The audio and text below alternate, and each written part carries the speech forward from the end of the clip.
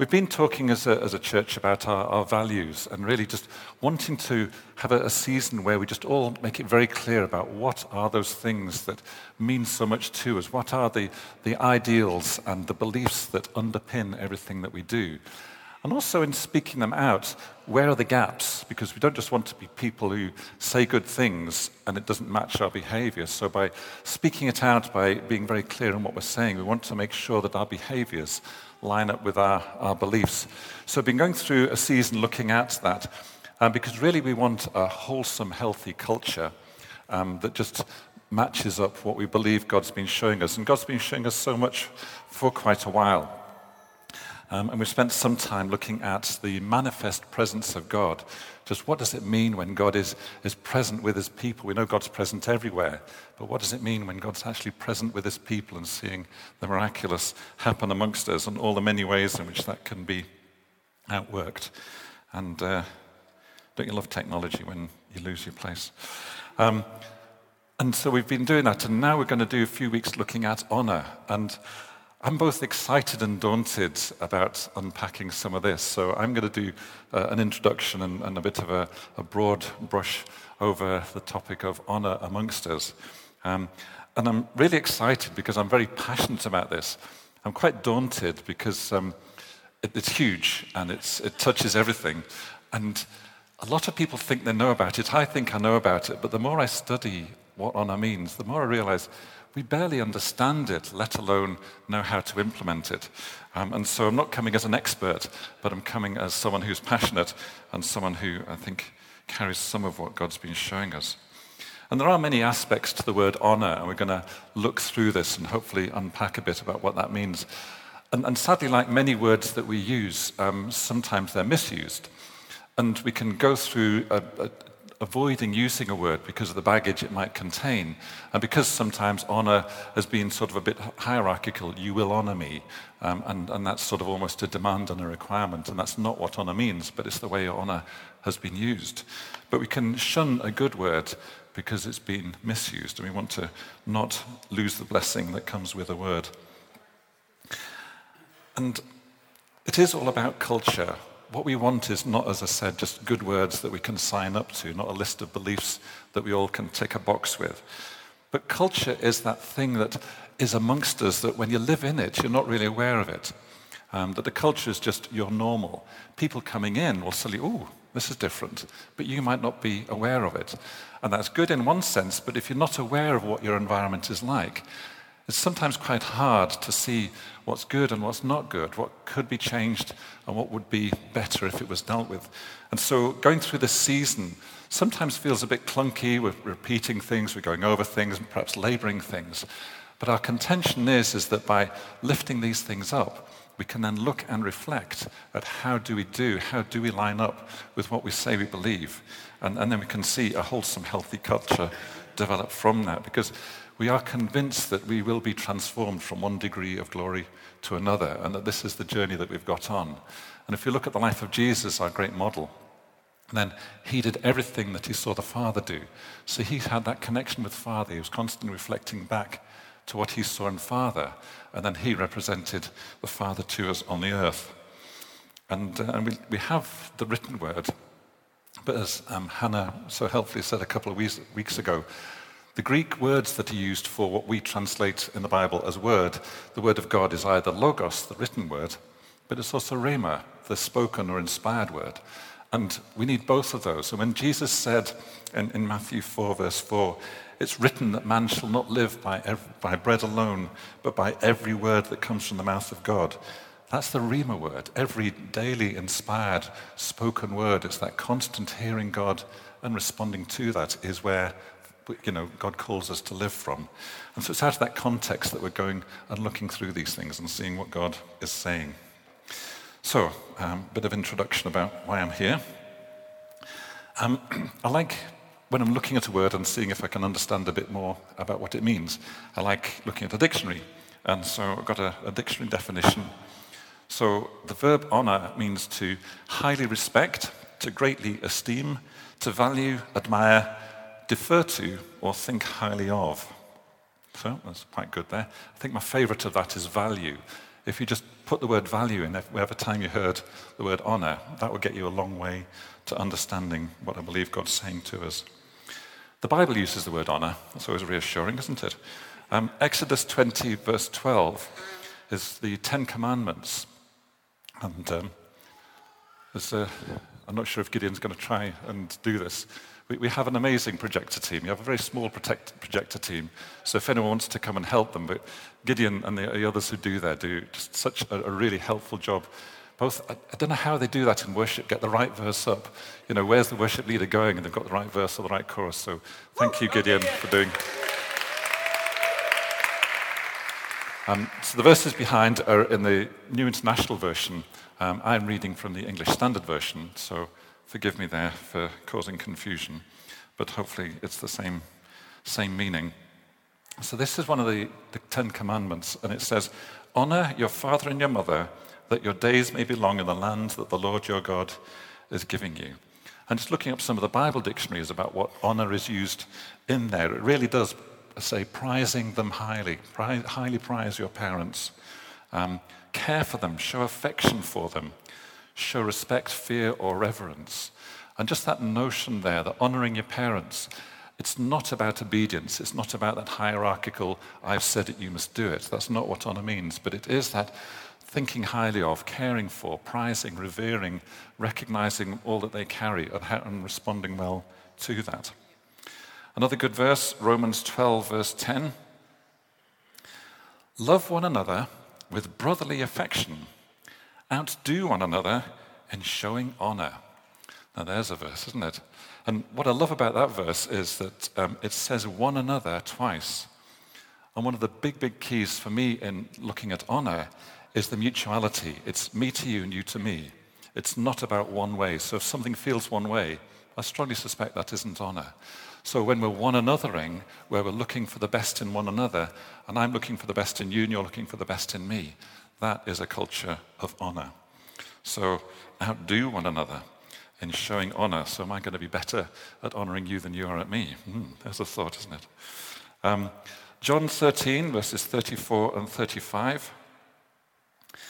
I love this verse. It doesn't actually mention the word honor, but I think it encapsulates everything that we understand. "A new commandment I give to you, that you love one another." There's another one another there. "Just as I've loved you, so you are also to love one another." There it is again. "By this all people will know that you're my disciples, if you have love for one another." And it's that concept really that one anothering, looking after, honoring, blessing one another does us good. But more than that, this is a place where the kingdom of heaven is demonstrated to the world around us. And it's this aspect that I think excites me more than anything else. That yes, it'd be great to be in a healthy environment where we all think we're great and we all tell everyone we're great.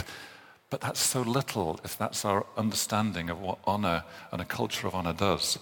It's what happens in that place that then allows the miraculous, then allows the kingdom, then allows other people to benefit from it.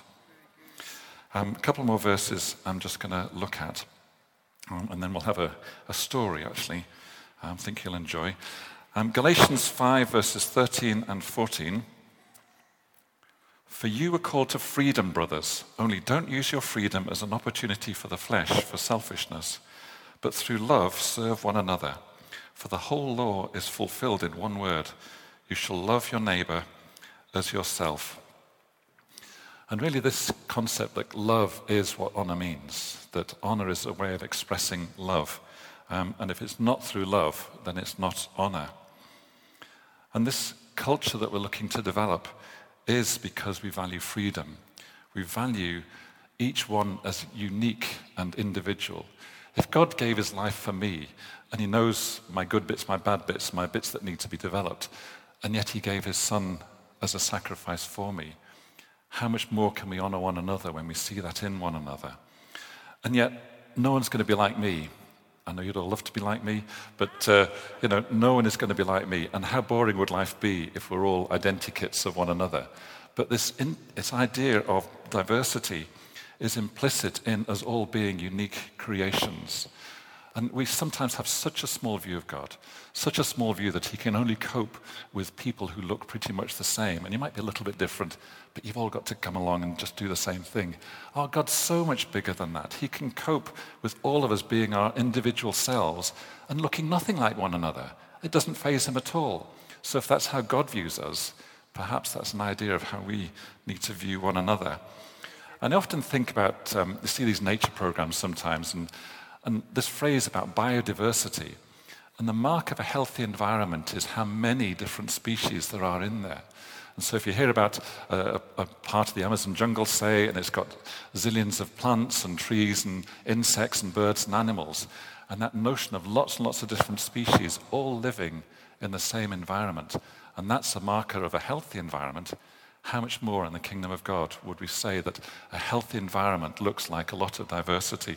It looks like a lot of different things going on all at the same time. But just thinking about the natural world, we talk about ecosystems, and that's where everything is connected to everything else. It's not just different things happening in different places.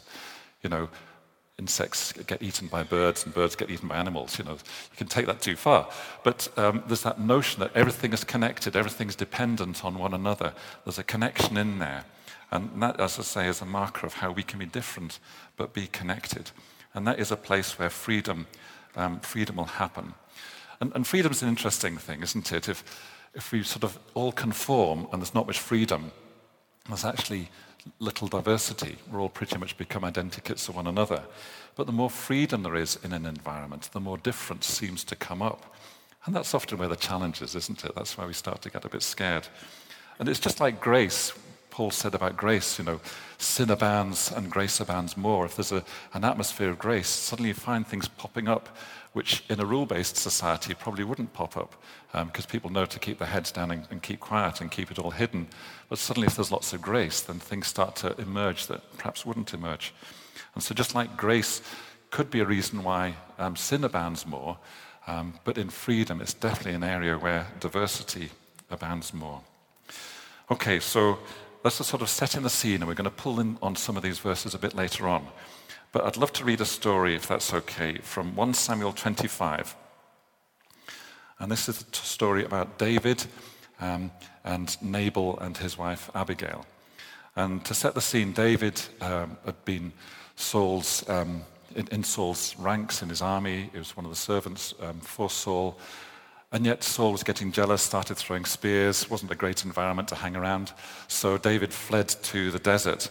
And there he was with all the disaffected men, the dropouts, and the debtors, people who couldn't get along in society, and they all gathered to David. So he had these 600 men plus their families in the desert. And this is the scene for our story here. So if it's okay. So 1 Samuel 25, don't worry, I'm reading it from the other translation anyway. Now Samuel died, and all Israel assembled and mourned for him. And they buried him at his house in Ramah. Then David arose and went to the wilderness of Paran. And there was a man of Moab whose business was in Carmel. The man was very rich. He had 3,000 sheep, 1,000 goats, and he was shearing his sheep in Carmel. Now the name of this man was Nabal, and his wife's name was Abigail. The woman was discerning and beautiful, but the man was harsh and badly behaved. David heard in the wilderness that Nabal was sheep shearing. So David sent 10 young men and said to the young men, "Go to Carmel and go to Nabal and greet him in my name. Thus you shall greet him, 'Peace be to you and peace be to your house. Peace be to all that you have. I hear that you have shearers. Now your shepherds have been with us, and we did no harm to them. They missed nothing all the time they were in Carmel. Ask your young men, and they will tell you. Therefore let my young men find favor in your eyes, for we come on a feast day. Please give whatever you have to hand to your servants and to your son David.' When David's young men came, they said all this to Nabal in the name of David, and then they waited. Nabal answered David's servants, 'Who is this David? Who is the son of Jesse? There are many servants these days who are breaking away from their masters. Shall I take my bread and my water and my meat that I've killed for my shearers and give it to the men who come from I don't know where?' So David's young men turned away and came back and told all this to David. And David said to them, every man strap on your sword. Every man come with me. And they strapped on their swords, and about 400 of them went with David, while 200 remained with the baggage. Then one of the young men told Nabal's wife Abigail, "Behold, David sent messengers out of the wilderness to greet our master, and he railed at them. Yet the men were very good to us. We suffered no harm. We did not miss anything while we were in the fields, as long as they were with us. They were a wall to us both night and day, all the while we were there keeping the sheep. Now, therefore, know and consider this, for harm is determined against our master and all his house. He is such a worthless man that one cannot speak to him." Abigail made haste and took 200 loaves, just happened to have in a cupboard, 2 skins of wine, 5 sheep were already prepared, and 5 seahs of parched grain, 100 clusters of raisins, 200 cakes of figs, laid them on donkeys, and said to young men, "Go on before me. Behold, I come after you." But she didn't tell her husband Nabal. And as she rode on the donkey and came down under the mountain, behold, David and his men came down towards her, and she met them. Now David said, "Surely in vain I've guarded all that this fellow has in the wilderness, so that nothing was missed and all that belonged to him, and he's returned for me evil for good. God do so to the enemies of David, and more also, if by the morning I leave so much as one male of all who belong to him." When Abigail saw David, she hurried, got down from the donkey, and fell before David on her face and bowed to the ground. She fell at his feet. "On me alone, my lord, let this guilt lie. Please let your servant speak in your ears, and hear the words of your servant. Let not my lord regard this worthless fellow Nabal, for as his name is, so is he." Nabal means foolish or folly. "But I, your servant, didn't see the young men whom my lord sent. Now then, my lord, as the Lord lives and your soul lives, because the Lord has restrained you from blood guilt and from saving with your own hand, now then, let your enemies and those who seek you to do evil be as Nabal. Now let this present that your servant has brought be given to young men who follow the Lord. Please forgive the trespass of your servant, for the Lord will certainly make my Lord a sure house, because my Lord is fighting the battles for the Lord, and evil shall not be found in you as long as you live. If men rise up to pursue you and seek your life, the life of my Lord shall be bound in the bundle of the living in the care of the Lord your God. And the lives of your enemies he shall sling out as from the hollow of a sling. And when the Lord has done to my Lord according to all the good that he's spoken concerning you, and has appointed you prince over Israel, my Lord shall have no cause of grief or pangs of conscience for having shed blood without cause, for my Lord working salvation for himself. And when the Lord has dealt well with my Lord, then remember your servant." David said to Abigail, "Blessed be the Lord, the God of Israel, who sent you this day to meet me. Blessed be your discretion, and blessed be you who've kept me this day from blood guilt and from working salvation with my own hand. As surely as the Lord, the God of Israel lives, who's restrained me from hurting you, unless you'd hurried and come to meet me, truly by morning there would not have been one man left to Nabal." Then David received from her hand what she brought and said, "Go in peace to your house. See if I've obeyed your voice and granted your permission." And Abigail came to Nabal, and behold, he was still holding a feast in his house, a feast of a king, and his heart was merry, for he was very drunk. So she told him nothing until the morning light. In the morning, when the wine had gone out of him, his wife told him all these things. And his heart died within him, and he became as a stone. And about 10 days later, the Lord struck Nabal, and he died. So that's quite a story, and it's sometimes you think, I'll just skip over the story and just get to the verses, but there's something about hearing the whole thing, isn't there? And as I read this and I was reflecting on it, there's so many different elements I wanted to pick out that I think can be helpful as we look at what does it mean to have honor amongst us. Excuse me. So Nabal, he was actually a hardworking man. You know, we can have all this rough and brutish and what have you, but he clearly had done very well. You know, he'd got thousands of sheep and goats, and he was quite a hard man. But what was characteristic about him is he didn't value someone whose skill set was different to his. He just thought good men just do as they're told, you know, raise the sheep and get on with life. And so what a soldier was doing, prancing around the wilderness, who knows what they get up to, I don't know where he's come from. So he didn't value David's skill set. And not only did he not value him, he actually took offense of David and excuse me, reacted with the rules. He said, servants who leave their masters should be punished. So he had one mindset, that servants leaving masters is bad, bad things deserve punishment. And he didn't discern anything about perhaps why David had left his master, what the situation was, and what actually was the good that he was doing. So he didn't discern what was right in the moment. He just reacted from his assumption. And he also attacked David's identity. Who is this David? Even though he then went on to say the son of Jesse. So clearly he did know who David was. But he was very dismissive about David. So there clearly was no honor expressed there. He did not value David at all. And then we get to David. David reacted out of this offense, and his response was to go on the attack. He was falsely accused. Nabal was wrong to say that he was a disloyal servant. David had gone again and again and again to try and prove his loyalty to Saul. At the risk of his own life, it's just how many spears can you cope with before you get the message that it's not safe to hang around here. So he was falsely accused. And also, Nabal had misunderstood what David was doing. The good, his servants could see it, that we lost nothing while these guys were around us. But Nabal didn't do that. He misunderstood. And David again was misunderstood. So Saul had misunderstood him, and now Nabal was misunderstanding him.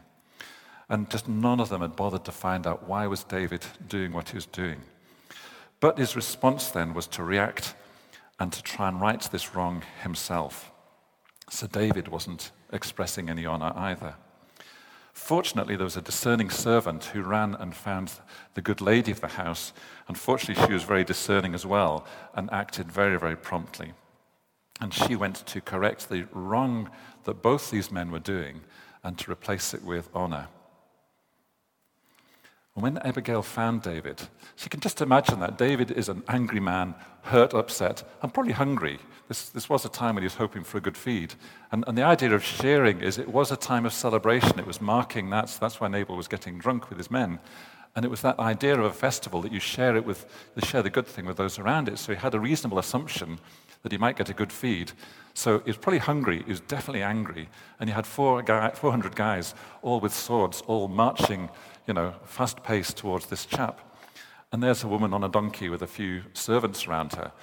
That's not a safe place to be, really, is it? But he did stop and he did listen.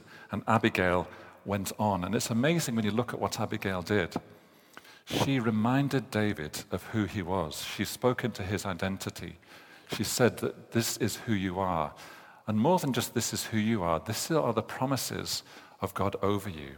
And she spoke into that God is going to look after you. God's going to keep you in the bundle of the living, is one of those phrases. And God's going to deal with your enemies for you. But also where your future is going. She's speaking into his, you will be a prince in Israel. So she spoke very, very strongly and clearly, reminding David about who he was, what God was doing to protect him, but also where God was taking him. And she got right to the heart of the matter, that you're going to change your behavior, not because of a right or wrong in this situation. She didn't even look at whether there was a right or wrong in that situation. She went straight to the identity that was the real issue. And then she gave them food. And I think they probably got a better feed from Abigail than they might have got from Nabal. That's just my suspicion. And then David, good old David. So clearly all pent up, so much so that he's going to, commit murder. And this strange random woman comes, with some donkeys and some food. Yeah, great, but we're still going to... No, he stopped and he listened and he heard everything that she said. And he responded really well.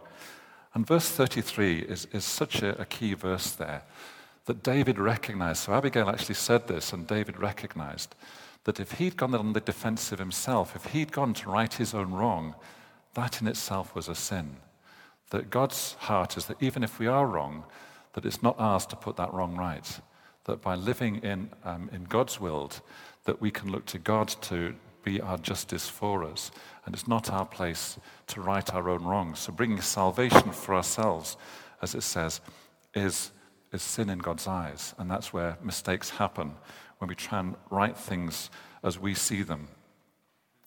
And then we know that God vindicated David. And it is a bit tragic that, in the Old Testament, there's a lot of blood, guts, and gore. And vindication means someone died. And Nabal, it said his heart died within him. So in medical terms, he had a heart attack, and he turned to stone, so probably had a stroke. So there you go. And as happens when you have a heart attack and a stroke and there's no intensive care around, you die a short while later. So, it was pretty tragic, but pretty definitive that there was a judgment. And it probably wasn't just that one thing. This probably was a reflection on all of Nabal's life leading up to that. So did you like that, Jen? So David then gets the great response. So by responding out of honor and not self-defense, he avoided sin. He got a better feed than he might have done. And in the end, Abigail came to him, so he gets a beautiful and discerning wife. If that's not a good reason to have a culture of honor, what is? So I just love these stories. You can pull out so much, can't you? You just need to keep reading your Bible and ask God to give you a Holy Ghost imagination as you look at things. So I'm going to just pull a few things together and see what we can learn in principles from this. As I was emphasizing, the main thing was about identity. Everything flows from who we are. And when Abigail reminded David of who he was, she didn't deal at all with the issue or the problem that clearly was a fault.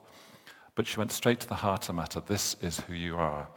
And everything flows from who we are. And if you understand well who we are and who the other person is, that can go a long way to avoiding making mistakes and mess-ups. But who am I? Do I really know who I am? We all think we know who we are, and we all think we know, what we're like. But how aware are we of what we're really like and the effect we have on one another? And I've heard about this analogy of the hula hoop. And it's going to bring some big hoops and what have you, but I didn't quite get around to it, or I just think I couldn't really hold the hoop and my pad and talk as well. So just imagine, use your imagination, a big hoop around you. And inside that hoop is you. That's the true you, and that's actually the you as God sees you. And very often it's the you that you think everybody else sees. But the hoop around is all your behaviors, all your defensive mechanisms, all your prejudices. Very often it's the first thing that people bump into. And so you're there with your big hoop, and you bump into people, and they react. You think, what's the problem? What's the problem with you? Clearly I'm fine because I know what I'm like on the inside, but you're unaware of your hoop. You're unaware of the effects that you've had on other people. And it's not just that we're unaware. Sometimes we choose to project. We choose to, hide inside perhaps what we've learnt as the acceptable behavior. Perhaps we don't feel confident to let the true us come out, and we've just got this persona or this, set of behaviors around us, and we only feel safe. Perhaps we're a bit insecure or fearful, or we think, how am I going to be received if you really knew what I was like? And so we come with these hoop of behaviors, these hoop of attitudes and what have you. And if that's my hoop reacts into your hoop, then there's no connection. And if I don't see what's happening inside your hoop, and I just react to the thing that's first presented to me, we're never going to get a good connection, and we're always just going to be pinging off one another. And God's so good at doing this, and I love the story of Gideon for lots of reasons. But if you think about the story of Gideon, he was a young man in a small family, in a small tribe, of a nation that was being oppressed. And the Midianites were constantly coming in, invading, and if ever any crops came, they'd take the crops. If they'd raised any sheep, they'd steal the sheep. So it was a pretty bad scene. And so Gideon's solution was to hide in a wine press and thresh the wheat so that he could do it hidden. And a wine press isn't ideal for threshing wheat, but at least he thought you might get some wheat at the end of it rather than it being stolen. So he was cowering, hiding, not thinking greatly of himself. He didn't have a good self-image. The angel of the Lord comes along and says, "The Lord is with you, O mighty man of valor." And the angel, God's voice in there, was straight to the heart of matter. No, this is who you are. Not what your behavior says, not what the environment might say, but this is who you are. And so our challenge is to discern correctly what is behavior that might not be great and might actually be causing an offense. And what is the person inside that, and how well do we allow ourselves to be seen, and how well do we see into one another? And so identity is really important. We've been looking at that. Because I think this is the modern lie of individualism, that we exist in a vacuum. then no, we influence people whether we mean to or not, whether we like it or not. Good influences and bad influences, but we are not on our own. We are all connected in one way or another.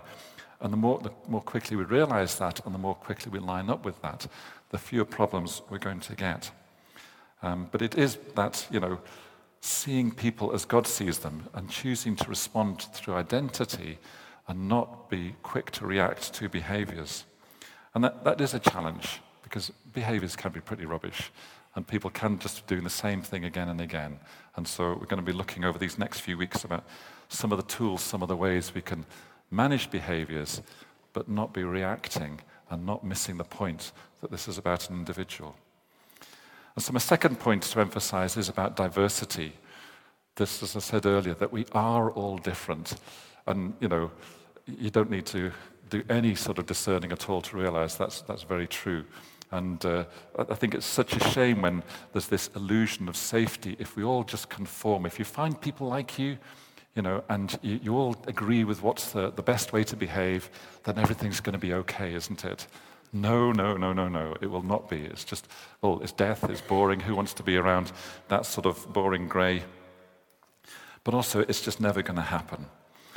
But difference is scary. When people are different to you and you don't understand, it can trigger fear. And we've got to recognize that and deal with that. That there's this fear that if there's too much difference, how can we all be together when we're so different? And there's that worry. And yes, there's a challenge in there. But I was really struck by what Jesus said. It's one of the verses in the Beatitudes, Matthew 5, verses 46 and 47. If you love those who love you, what reward do you have? Don't even the tax collectors do the same? And if you greet only your brothers, what more are you doing than others? Don't even the Gentiles do the same? And that's a real challenge to us, isn't it? That if we just look for people like us and we feel comfortable with people like us, actually we're missing the point of the kingdom of God. And that's quite a challenge, isn't it? So feeling different doesn't mean I'm wrong. Being different doesn't mean I'm wrong. You being different doesn't mean that you're wrong. But if I stand secure in who God's made me to be, and you stand secure in how God's made you to be, and we hold on to one another and we find a way of connection, my contention is that is where something wonderful happens. David Bell brought a picture to the leaders about 18 months ago. It's really helpful, of a suspension bridge. And it was a bridge over a wide river. And you can imagine a sort of tower on one side, tower on the other side, and the cable between the two. And he said that the cable has a lot of tension in it, and there's a tension between these two poles that are holding them together. And actually, the wider the span of the bridge and the greater the load, the more tension is needed. So for things to carry, it actually needs a level of tension, yet we get frightened of tension. But David's picture is showing us that tension was necessary. And just thinking of a big suspension bridge, it's not just one cable, it's multiple strands of cable all bound and woven together. And so each individual cable standing alongside other cables, the load is shared and everyone carries. And that's where the strength comes. And it might look that the two sides of the bridge are pulling in opposite directions, but they've got a common purpose. And so those differences that are well connected become a means of carrying, become a means of connecting where something wouldn't have happened before.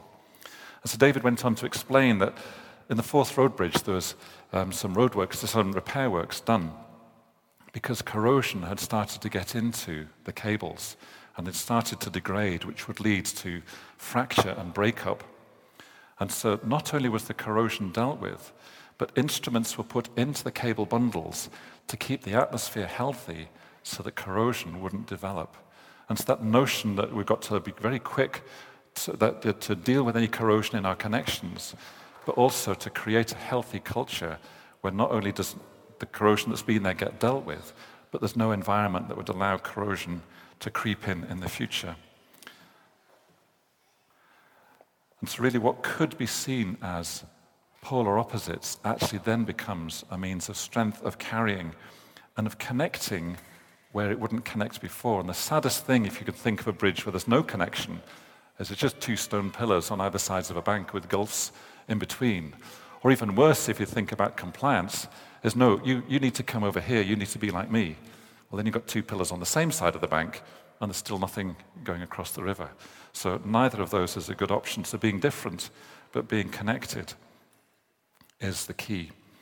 And responding well to difference is a challenge. It needs discernment. Nabal didn't discern that this man who's totally different than him, this man who lived by the sword, was actually complimenting a man who lived with sheep. And as I said, I'm a GP. I see people all day, every day, and one of the joys of my job is the variety. Everyone's different. So you can imagine people come with a sore throat, and if you just said, oh, I know what to do with sore throats, that will be, not being a doctor. But my job is to listen, to ask good questions, to discern and understand, why is this bothering you? And is it because it's a young mum and she's got no time to be ill, she's got kids to look after, a house to run, and what have you, she cannot afford the time, someone's at risk of losing their job because they've been off so many times already, there's anxiety coming in to the situation. Is it because someone's lost their dad through cancer? And so these symptoms, I know there's something wrong. So there's a discerning, you deal with everyone differently, even though superficially it might look the same, but what's going on here? What's behind this behavior? What's behind this problem? And if you don't get to that point, then you're not being a good doctor. And if we don't get to that point, we're actually missing what's going on, and you don't get the connection. So discerning behind what's presented to you, discerning what's going on here, and why is this behavior happening is a key to understanding difference and then to be able to connect well with it. And the goal of all of this is freedom. And freedom really is a big deal. If you take away freedom, that's called a prison. So we don't want a prison, we want freedom. But freedom does need to be protected. Freedom is not a free-for-all. And our society protects freedom by a system of rules. And then for people who break the rules, there's punishment. And there are many who do use rules to protect an environment. And that can bring a measure of safety. It can feel a bit safe. You actually know what's going on, and you just need to know the rule, do the rule, end of story. And the opposite of not having rules, it actually needs more of you. You have to think. That means a bit of work. You have to discern. You have to ask the Holy Spirit. You have to see is what's happening today the same as what happened last week? Not necessarily. Perhaps I need to ask God for his fresh rhema word as what's the word in this moment that might be different to what the word was in that moment. So rules give the superficial safety and comfort, but actually don't produce freedom. Rules just tackle behavior without changing hearts. They control an environment and, as I say, produce that illusion of safety. But what they really do is produce conformity. They stifle diversity. They stifle creativity. So we all love the idea of no rules, but no rules not becoming chaos needs a different system of management. Because other people's sin is a problem. People do mess up. I mess up. We do things that we shouldn't have done, or we do things with unintended consequences. So if we're not going to go down the route of offense, and if you think about the justice system, people who do wrong, it is offensive, they become offenders. If you look at this is a problem, then once you've done that, this offense then needs a punishment. But if we view this from the context of freedom, then I'm less worried about the behavior and I'm more concerned about the connection. I'm more concerned about how can I help this brother, sister be the best person that they are? What part is my role in connecting well, in loving well, in honoring well, and seeing them grow in their godlikeness, in their Christlikeness? And we do get worried about other people's sin. And I think it's partly for this fear of separation. If you carry on like that and that's not dealt with, then what's going to be the consequences? And the thought of everything falling apart does create a lot of anxiety. But if we recognize that responding out of love and not fear, responding for the purpose of connection and not punishing behavior, then that's going to be a lot better. We have to tackle disruptive behavior. We're going to look at how we do that. How do you manage yourself in freedom? But these verses from Galatians 5, verses 13 and 14 that I read before, I'll read them again. You were called for freedom, brothers, but don't use your freedom as an opportunity for flesh or selfishness, but through love serve one another. For the whole law is fulfilled in one word: you shall love your neighbor as yourself. And this idea that we would regulate ourselves based on love and not fear, that become aware of the effect I have on those people around me, and I choose to manage myself, I'm the one who does the dealing with me, not being dealt with by somebody else. And if you do need help, then ask for help. Ask Holy Spirit, show me, test me and know me, see if there's any anxious way within me. Ask good questions, ask people around you. How do I, what am I like? Am I, rubbing you up the wrong way somehow? Well, Nick, we really didn't know quite how to tell you. Because we shy away from confrontation because the words confrontation and conflict, that's what you use for battles and war zones, isn't it? But good confrontation actually means bringing something into the light. It actually means we need to talk about this. Hiding it under the carpet is not an option.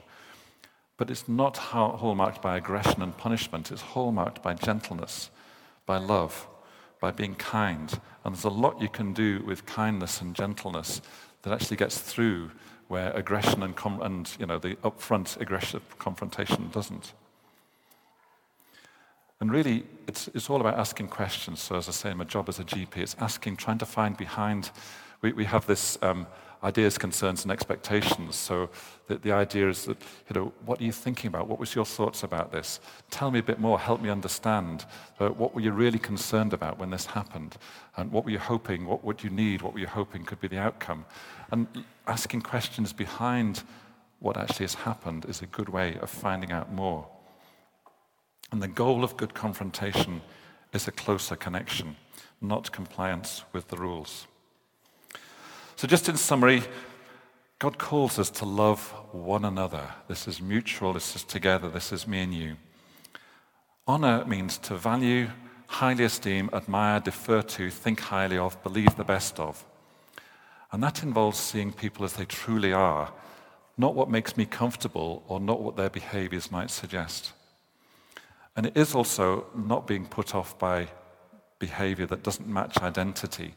So you might know, come on, you're still doing this, and someone can repeatedly do that. Changing who you are doesn't happen just, I won't do that then. Sometimes these things are deeply ingrained, and love is not giving up on someone, even if they're taking time to make a change.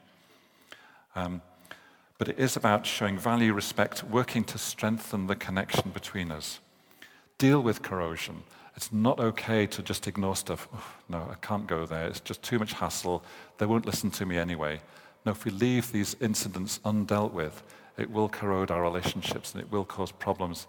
When we come to carry a load down the line, we find that there isn't the strength of connection there that we thought. As I say, healthy connection is motivated by love, characterized by kindness, gentleness, self-control.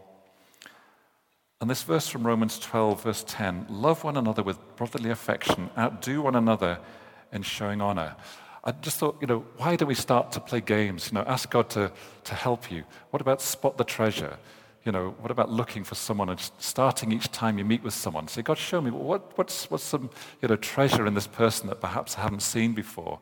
And you start to ask for a Holy Spirit imagination and insight that you can see the good in someone and then, bless them with telling them that and definitely respond to them like that. Bill Johnson said, I don't know if I'm quoting him accurately, but sometimes the very thing you need, God hides inside the person who offends you the most. Now there's the thought, isn't it? That perhaps the treasure that you're looking for is in that person who winds you up all the time. And if you just reject them because they're, whatever, then you're missing out the good thing that God has got for you. One another. Let's just one another. Let's look out for one another. We are all connected, and let's make that a good connection. There are so many one anothers in the Bible. And this is the culture of honor. This is where God chooses to dwell. This is where the miraculous will happen. The kingdom of heaven will advance. Lives will be transformed. It will be good to be in an atmosphere where everyone thinks the best of one another. But let's not limit our mindset or expectation to just being a happy club where everyone gets on. No, we're much, much more than that. Our significance, even as we're saying in worship, our significance and the impact in the city, but it comes from people seeing love expressed in a diverse community, much more diverse than we are at the moment. We're going to have a lot more people come in, and a lot of them won't be easy to live alongside. I'm not easy to live alongside. We can all just have this assumption, well, I'm perfect, you lot just need to get your act together. But, hello, come on, let's wake up. We're going to have a much more diverse society. And if that's going to be the case, and we're not going to fall apart and just have that sort of church over there and that sort of church over here, then this is going to demand something of us. But there's a huge prize. So let's learn these tools. Let's do what we need to do to strengthen our connections, to call on God for grace, for wisdom, and for connection.